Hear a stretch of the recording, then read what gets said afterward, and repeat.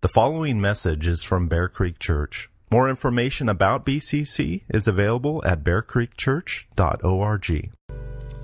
Lord, we pray that the work of your Holy Spirit would begin right here in your church. Grant us repentance. Give us a hunger for your word.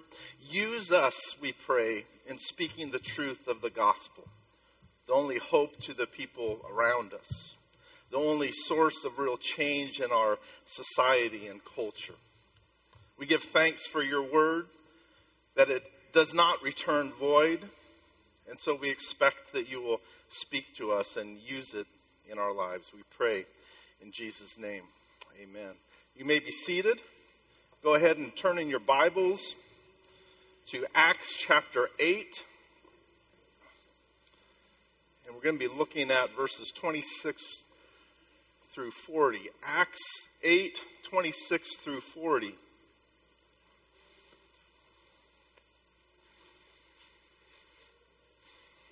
Now an angel of the Lord said to Philip, "Rise and go toward the south to the road that goes down from Jerusalem to Gaza." This is a desert place, and he rose and went, and there was an Ethiopian eunuch, a court official of Candace, queen of the Ethiopians, who was in charge of all her treasure. He had come to Jerusalem to worship and was returning, seated in his chariot, and he was reading the prophet Isaiah. And the Spirit said to Philip, "Go over and join this chariot." So Philip ran to him and heard him reading Isaiah the prophet and asked, "Do you understand what you're reading?" And he said, "How can I unless someone guides me?" And he invited Philip to come up and sit with him. Now the passage of the scripture that he was reading was this: "Like a sheep he was led to the slaughter, and like a lamb before its shears is silent, so he opens not his mouth. In his humiliation justice was denied him. Who can describe his generation? For his life is taken away from the earth."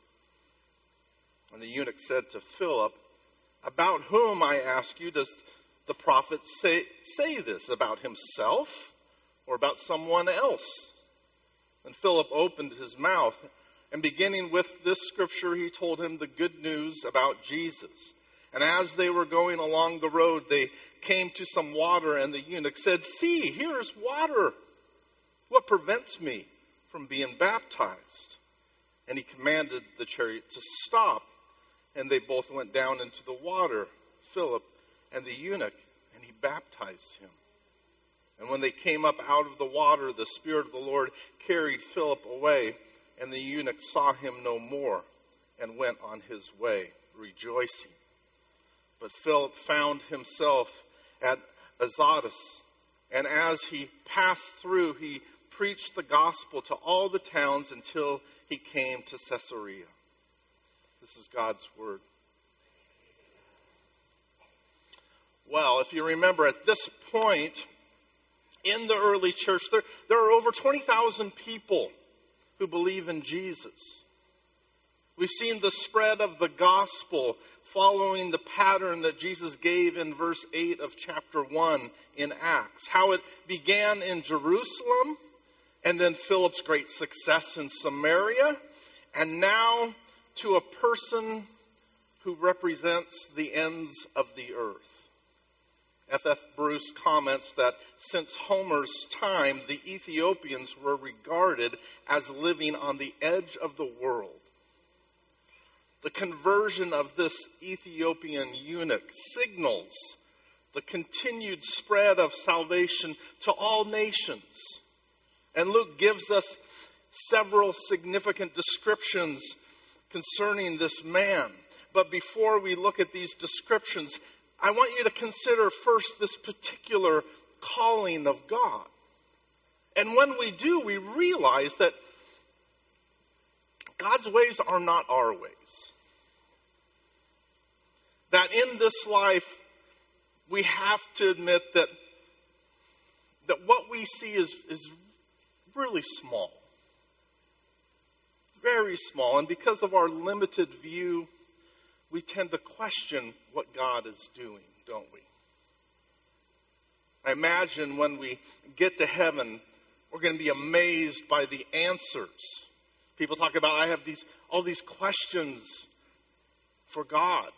We're going to be amazed at the answers of every single question you've ever had about God. You'll have a realization of the big picture, the providence of God. I mention this because God's call to Philip, well, it doesn't seem like a very good evangelistic idea. Philip, he just experienced this incredible success among a very difficult people group. The people group with 10,000 years of animosity. A people who were amazed by Simon Magus, the sorcerer. They were saying of him, this man is the power of God that is called great. And then Philip comes on the scene, and God gives him the ability to do miraculous signs so that people would pay attention to him instead of Simon. Paying attention to him so that he could preach the gospel of salvation. It's a miraculous work for a very needy and difficult people who are possessed by demons, who were afflicted by crippling disease. And Philip casts out demons and heals and preaches the gospel. They hear the gospel. They believe in Jesus. And then the apostles come and they pray for them. They lay hands on them. And this other type of Pentecost event occurs where the Holy Spirit falls all over them, communicating that dividing walls of hostility, they're torn down. They're one in Christ, co-heirs of the faith with the Jews, with people who were previously enemies. They're one because they see Jesus as Messiah. So, with all that's happened, any good missionary, any solid evangelist would say, there's a lot of work to be done here. We need to stay and disciple these people, right? We need to give them a solid foundation for their worship and growth. Our work has only just begun. We know the same thing in our day, that any good evangelistic crusade is going to plan and organize an army of church volunteers to follow up with any people who come to know Christ, to plug them into a good church, make sure they're growing in Christ. So what happens next is really, it's a bit surprising. The apostles, what did they do? They came, laid hands on them, prayed for them. Then they go back to Jerusalem. The apostles go back to Jerusalem, and then God tells Philip, rise and go down to the desert. And from our perspective, it doesn't make a lot of sense. It shouldn't make a lot of sense if you really pay attention and think about this. Not only because of the needed follow-up, but you have to wonder how many more Samaritans are ripe for the harvest. Why leave a populated area for a desert road that stretches down to Egypt? It's interesting how God works. And it's remarkable. It says a lot about the character of Philip, that we don't see him objecting or questioning, but simply obeying God. What God called him to do, it seems that he did with joy. So we wonder, if it were me, if it were you, how would we respond? We might have said, well, yes, Lord, I'll go wherever you want, but now? Shouldn't we wait a month or two? I mean, there's a lot going on here in Samaria. It's a revival, and my work is needed here. After all, isn't this where you told me to go? And you've used me here. So wouldn't it make sense, Lord, to seize the opportunity, the momentum, and maybe just give it a little more time? Or maybe we'd say, me? Aren't there other Christians better suited for that work in the desert? How about the apostles? They're just sitting around in Jerusalem. Maybe you should send them. Maybe you should put them to work. Didn't Jesus tell them to go too, Lord? All they seem to be doing is coming and checking up on my work. Put them to work. Send them, Lord. Or maybe, yes, Lord, but not there. Nobody even lives there. It's just a desert road. If I need to go, how about you send me to a place where, I don't know, there's people? But amazingly, we don't get the impression that Philip thought any of these things. I think Philip knew something. He knew something that we need to keep in mind, that God's ways are not our ways. His thoughts are not our thoughts. And as we'll see, Philip seems to be very familiar with the book of Isaiah, where we read this very thing. For my thoughts are not your thoughts, neither are your ways my ways, declares the Lord. For as the heavens are higher than the earth, so are my ways higher than your ways, and my thoughts than your thoughts. Oh, it's good to keep this in mind. To keep in mind that we are not peers with God discussing options with Him. It's good to remember this truth because there's always going to be something in your life that doesn't make sense in the moment, and you'll wonder, why did God do that? Or why doesn't He do this? For example, for years, we as a church have been trying to get Pastor Sam and Millie to visit us here in the United States. Especially now, as Pastor Dale can't go down there anymore. To be reunited. Wouldn't that be glorious? It seems like such a good thing.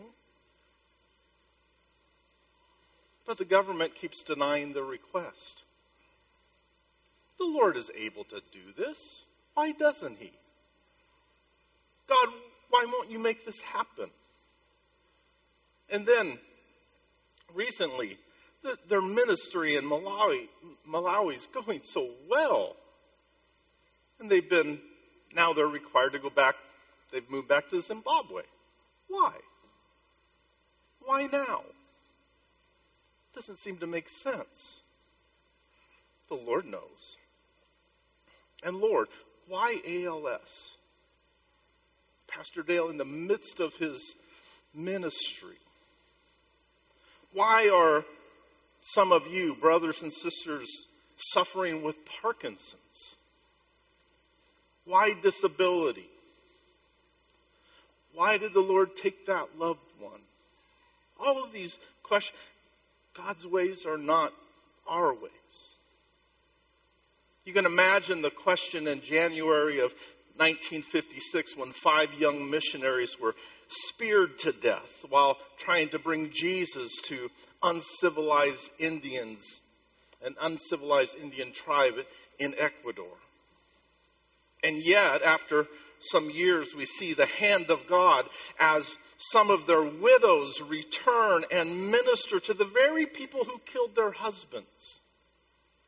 And what do we see? The explosion of missions that sprung from this confusing at the time event. Why would God do that? We see missions exploding. And now the famous words of Jim Elliot, he is no fool who gives what he cannot keep to gain what he cannot lose. God's ways are not our ways. They're higher. He sees the big picture. He ordains what's best, and we need to trust Him. We need to trust Him knowing that one day we're going to marvel. We're going to marvel at all of His decisions. We're going to praise Him for each and every one of them. When Philip was given this call he didn't know the big picture and how God would use this. And we don't know. Maybe this one Ethiopian eunuch began a spread of the gospel to northern Africa. Maybe that's what happened as a result of this. After all, some of the most important names in early church history were Africans. Cyprian, Tertullian, Augustine. The conversion of this one man may seem small, much less significant than the revival going on in Samaria, and yet, did it lead to Augustine? One of the greatest theologians the church has ever known, continues to impact us to this day. God's ways are best. What seems confusing or maybe insignificant to us may result in something very big for the kingdom. So like Philip, it really isn't our place to question God, but to trust him, to obey his word. So Philip goes, and on this road to Gaza, he runs into this man. And what do we know about him? What details do we see in our passage? Well, he's an Ethiopian.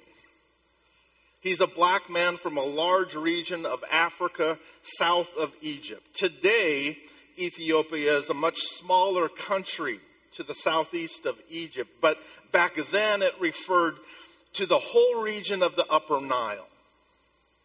This man had come from a very long distance. Some estimate that it was a 5-month journey each way. Uphill each way, probably, in the snow. Probably no snow. He'd come to worship in Jerusalem. And when Philip encounters him, he's returning home. Why is an Ethiopian coming to Jerusalem? Why is he even familiar with Judaism? He's coming to worship. He's going to the temple to worship. Why is he familiar with Judaism? So far away. Well, could it be another providential encounter from Solomon's day? When the Queen of Sheba, who would have been from this region, traveled to search out Solomon's wisdom and wealth and was super impressed by him? Isn't it likely that Solomon would have shared the Jewish scriptures with her? So who knows?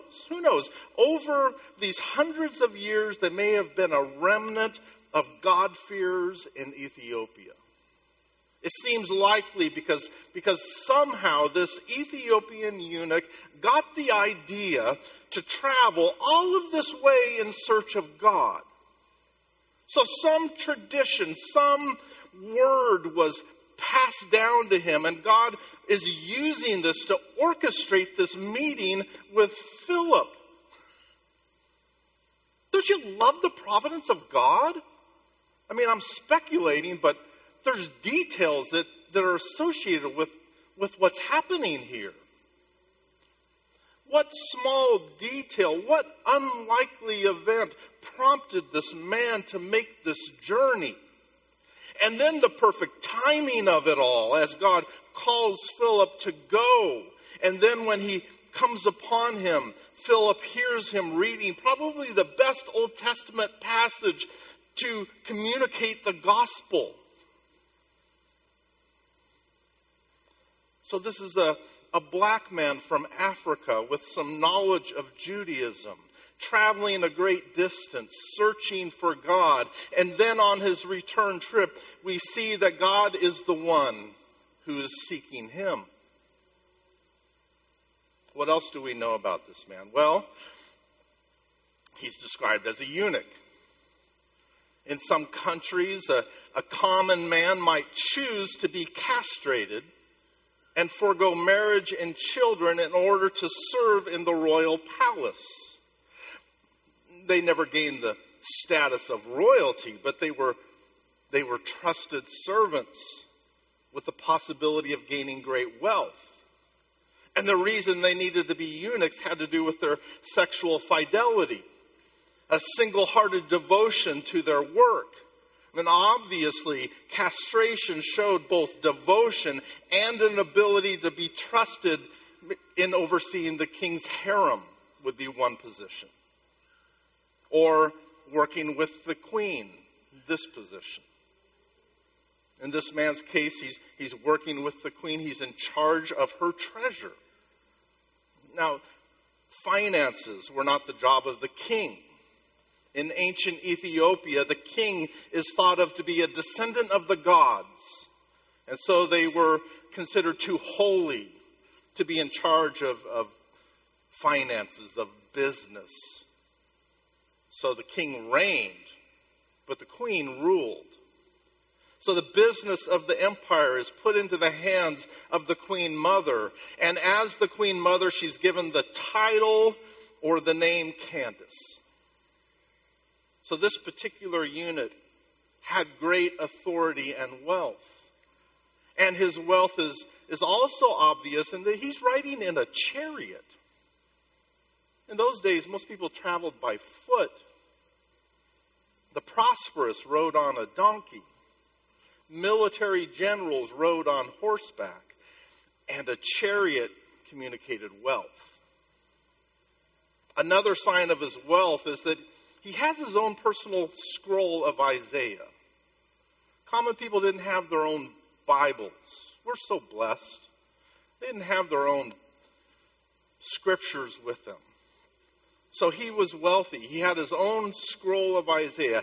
Also, if he were just a minor court official in the court of Candace, he wouldn't have the freedom to take such a long journey. So what we gather from all of this is a really important man. The keeper of the treasury of what was a very rich country. And he's free to go. So he came all this way, 5 months traveling in a chariot, likely an entourage with someone else holding the reins as he's sitting in the chariot reading. Also, he seems to be a religious man. He's wanting to know more about Judaism. And we can assume that his experience in Jerusalem was probably really disappointing. He's in search for God, knowing nothing of Jesus.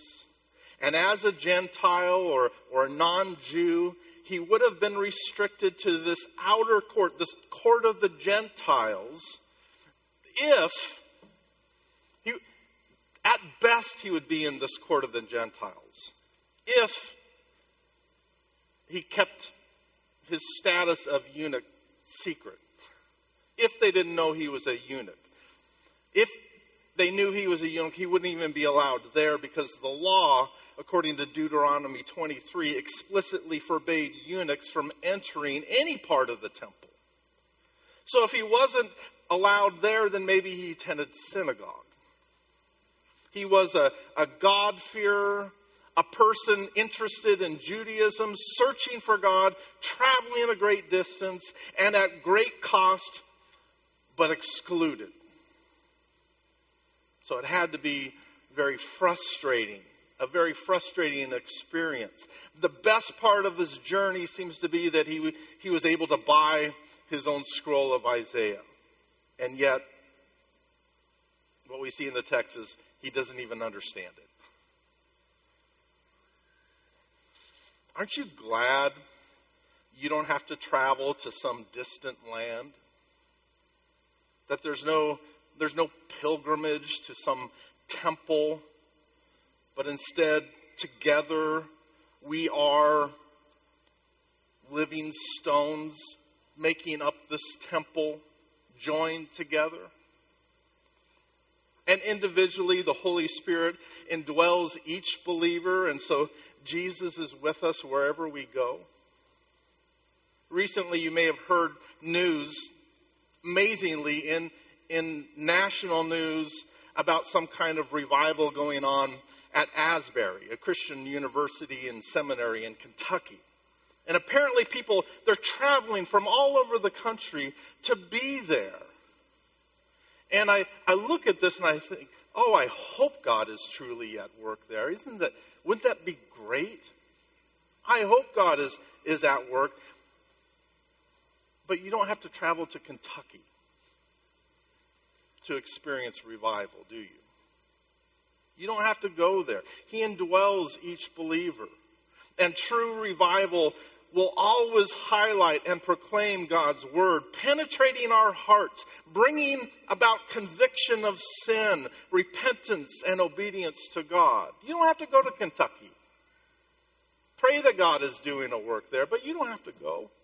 Pray for a revival here. The gospel is the power of God to save. And there was a great revival going on in Samaria. But God sent Philip to proclaim the word on a desert road. Pray for revival. It's the only real answer to the problems in our country and our world. But revival, it starts here. Repentance begins in the house of the Lord. So pray that God enable us to obey Him, to turn from sin, that we'd be like that early church in our devotion to prayer and to the Scriptures and to a fellowship with one another that encourages and spreads the gospel. I hope this is what's happening in Kentucky. And I hope this is what's happening right here. Our friend in the desert is returning from a Judaism that Jesus said was empty, like those ceremonial water jars at the wedding. Empty. He was coming back from a place of blindness as they rejected the Messiah. The Messiah who declared, I am the light of the world. Whoever follows me will not walk in darkness, but will have the light of life. This man had to be frustrated, returning from an empty, dark, hopelessly legalistic and political religion.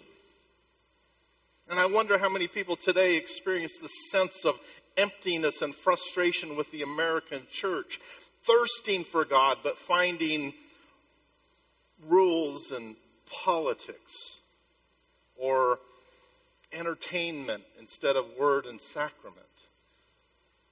The Ethiopian eunuch didn't find God in Jerusalem, but he did find something that would lead him to God. He had it in his hands, the Word of God, and he was reading it. It makes me think of St. Augustine and his conversion. In his despair, he falls to the ground and he hears what he describes as children singing or chanting the words, pick it up, read it, pick it up, read it. So he opens the Scriptures and reads what convicted him of the very sin he was struggling with. And he repented and turned to the Lord. And he was filled with joy. And the world has forever been changed. Faith comes from hearing, and hearing through the Word of Christ. The Ethiopian eunuch didn't find God in Jerusalem, but he did in the written Word. And God is the one who sought after him by sending Philip to explain what he was reading. When Philip comes upon the scene, the man is reading aloud, apparently something everyone at that time did. I think it was around the 4th century. People were amazed that someone had the skill of reading silently in their heads. So everyone read aloud. Philip comes upon him at that time, and he heard him reading from Isaiah. At the time, he was in chapter 53. We don't know how long this journey was, but we can assume he probably started with chapter 1, like most of us would. And then we can imagine him getting to chapter 6 and reading about the year that King Uzziah died and Isaiah's great vision of the Lord sitting upon a throne, high and lifted up. And the train of his robe filled the temple. He would have read about the seraphim singing, "Holy, holy, holy is the Lord of hosts. The whole earth is full of his glory."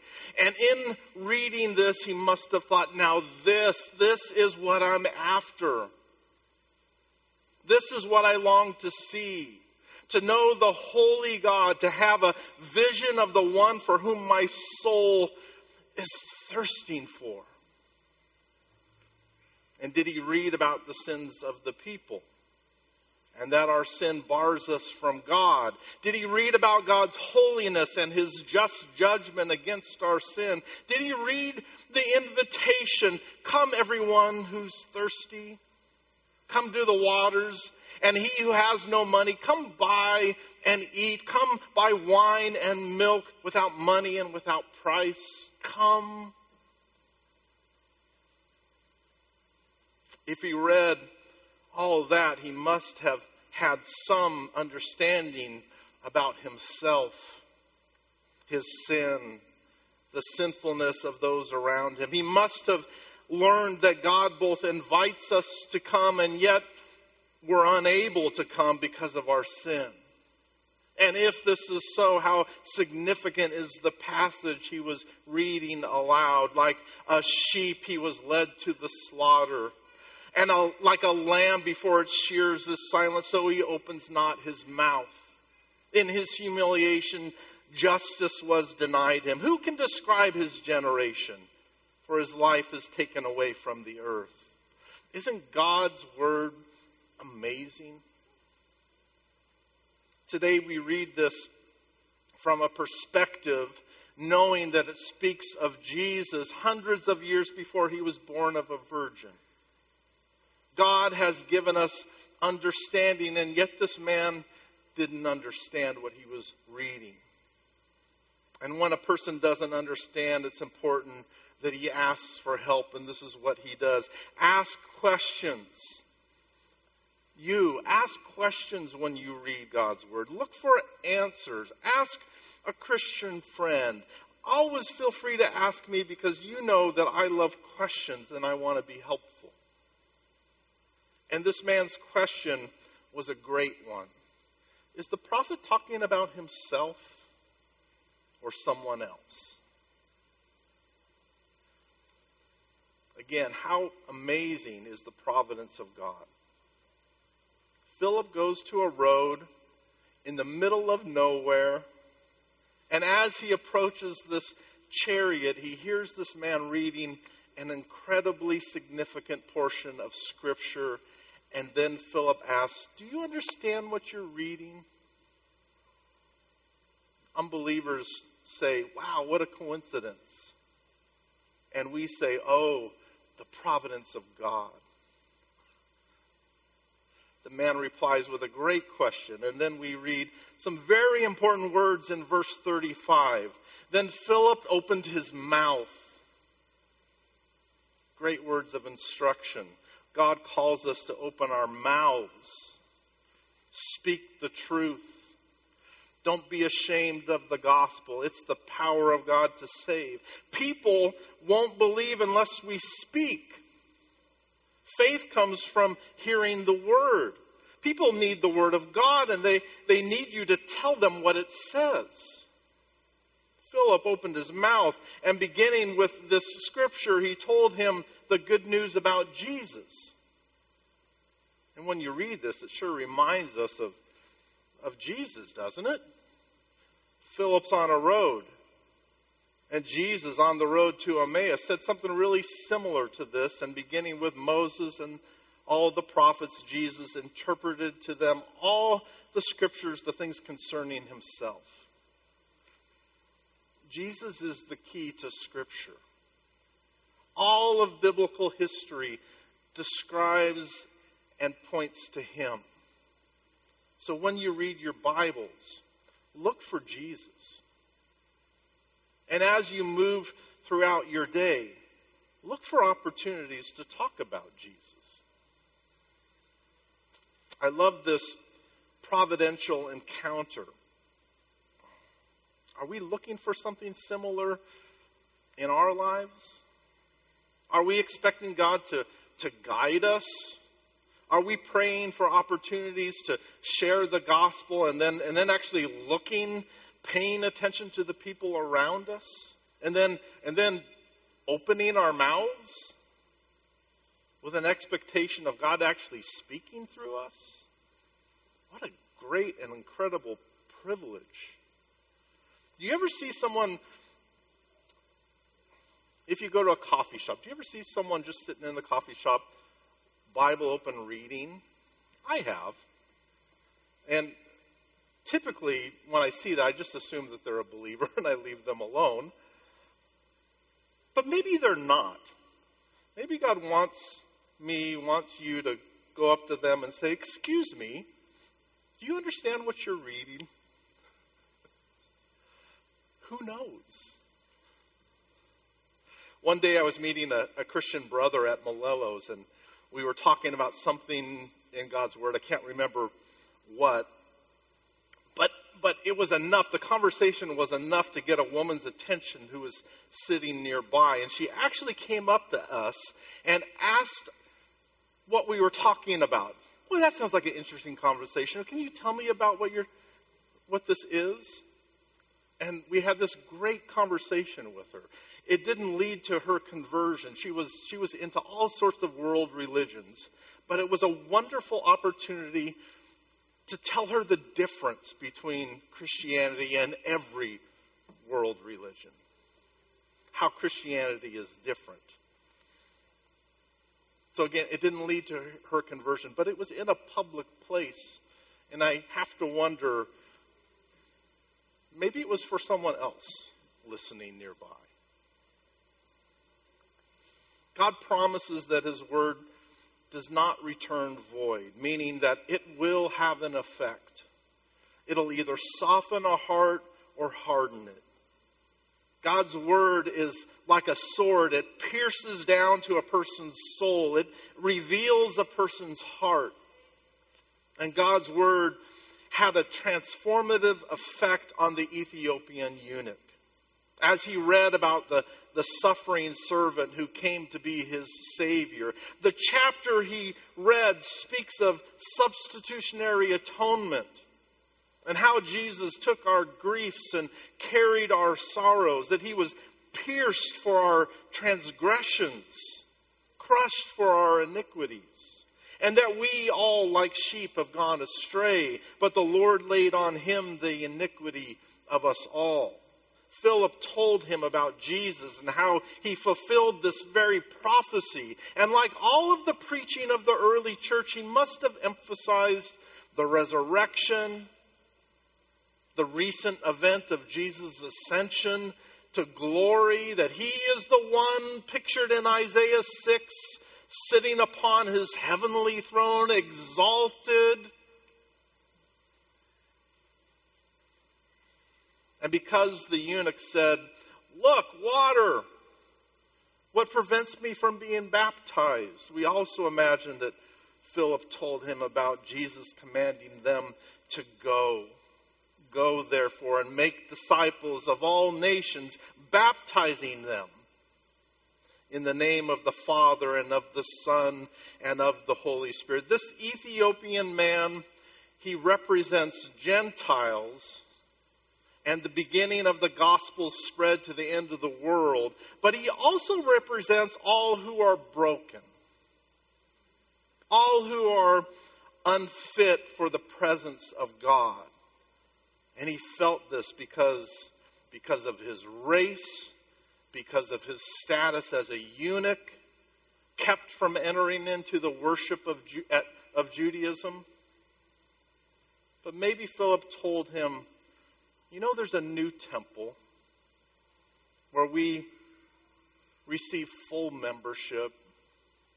That there's good news to everyone afflicted with physical disability. And in understanding the gospel and God's acceptance through Jesus, this was another reason he asks, "Is there anything that prevents me? Shouldn't I be baptized? If I understand the gospel, then I'm in Christ and nothing keeps me from Him. All these other things that kept me from God are no longer true. Nothing prevents me. Nothing keeps me from him. There's some water. Oh, I hope any of you who believe in Jesus will want the same thing. I grew up in the church and I didn't get baptized till I was like 19. I was convicted that I'm being disobedient to Jesus. I didn't understand this apparently. What a joy, what a privilege to be identified, to have the sign and seal that identifies me with Christ, to receive this sign and seal of the new covenant that promises you blessing when you're identified with Jesus. You know, we're going to be doing baptisms this summer. We've advertised in our announcements, put on your calendar, the church camp out. So please, if you haven't been baptized and you're a believer, you need to be baptized. You should look forward to that. I hope that you'll plan on this. It's the Saturday of our camp out. It's July 1st. You don't have to camp out to be there. Actually, a lot of people just show up for the day, and we have a meal and we have baptism. So be a part of that. If you love him, if you love Jesus, you'll want to obey him. And in loving him, you should be anxious. You should be anxious to be identified with him through the sign and seal of baptism. There's no greater identity. It's because of him and him alone that you're welcomed into the presence of God. He's the hero. He's the only Savior who bore your sins and was pierced for you, bringing you ultimate healing and peace with God. Like this Ethiopian eunuch, the only barrier that keeps any of us from a holy God is our sin. It's not race or sex. It's not social status or disability. In Christ we are forgiven and made whole. The gospel calls us to repent, to turn from our sin and turn in faith to Jesus, the only Savior. And when we do, let not the foreigner who has joined himself to the Lord say, "The Lord will surely separate me from his people." And let not the eunuch say, "Behold, I am a dry tree."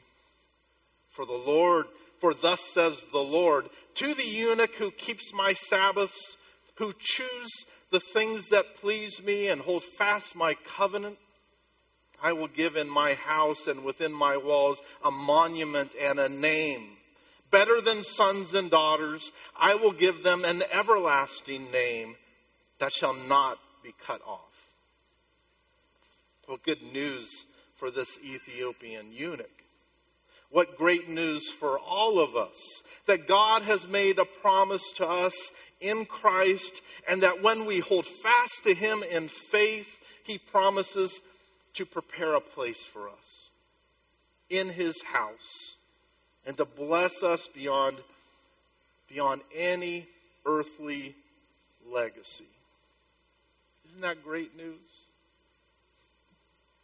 Let's pray. Our great and glorious God, Jesus, our Savior and friend, our helper who reveals and unites us to Christ, we give you praise. Lord, we submit to the wonderful truth that your ways are not our ways, that you are perfect in wisdom and goodness, that when we don't understand, we can trust that you are at work, that you have a plan, that you're writing the story. And Lord, you're so good and gracious to write us into your story and to use us in any way for the sake of your kingdom. So thank you for your word. Thank you for your church. Lord, give us hearts that long for these gifts and the desire to impact the world around us. Create in us a clean heart. Cause us to pray for revival in our own hearts, to be instruments of hope change with expectant eyes, wide open to the people around us. Thank you, Lord, for your goodness and grace to us. We pray in Jesus' name.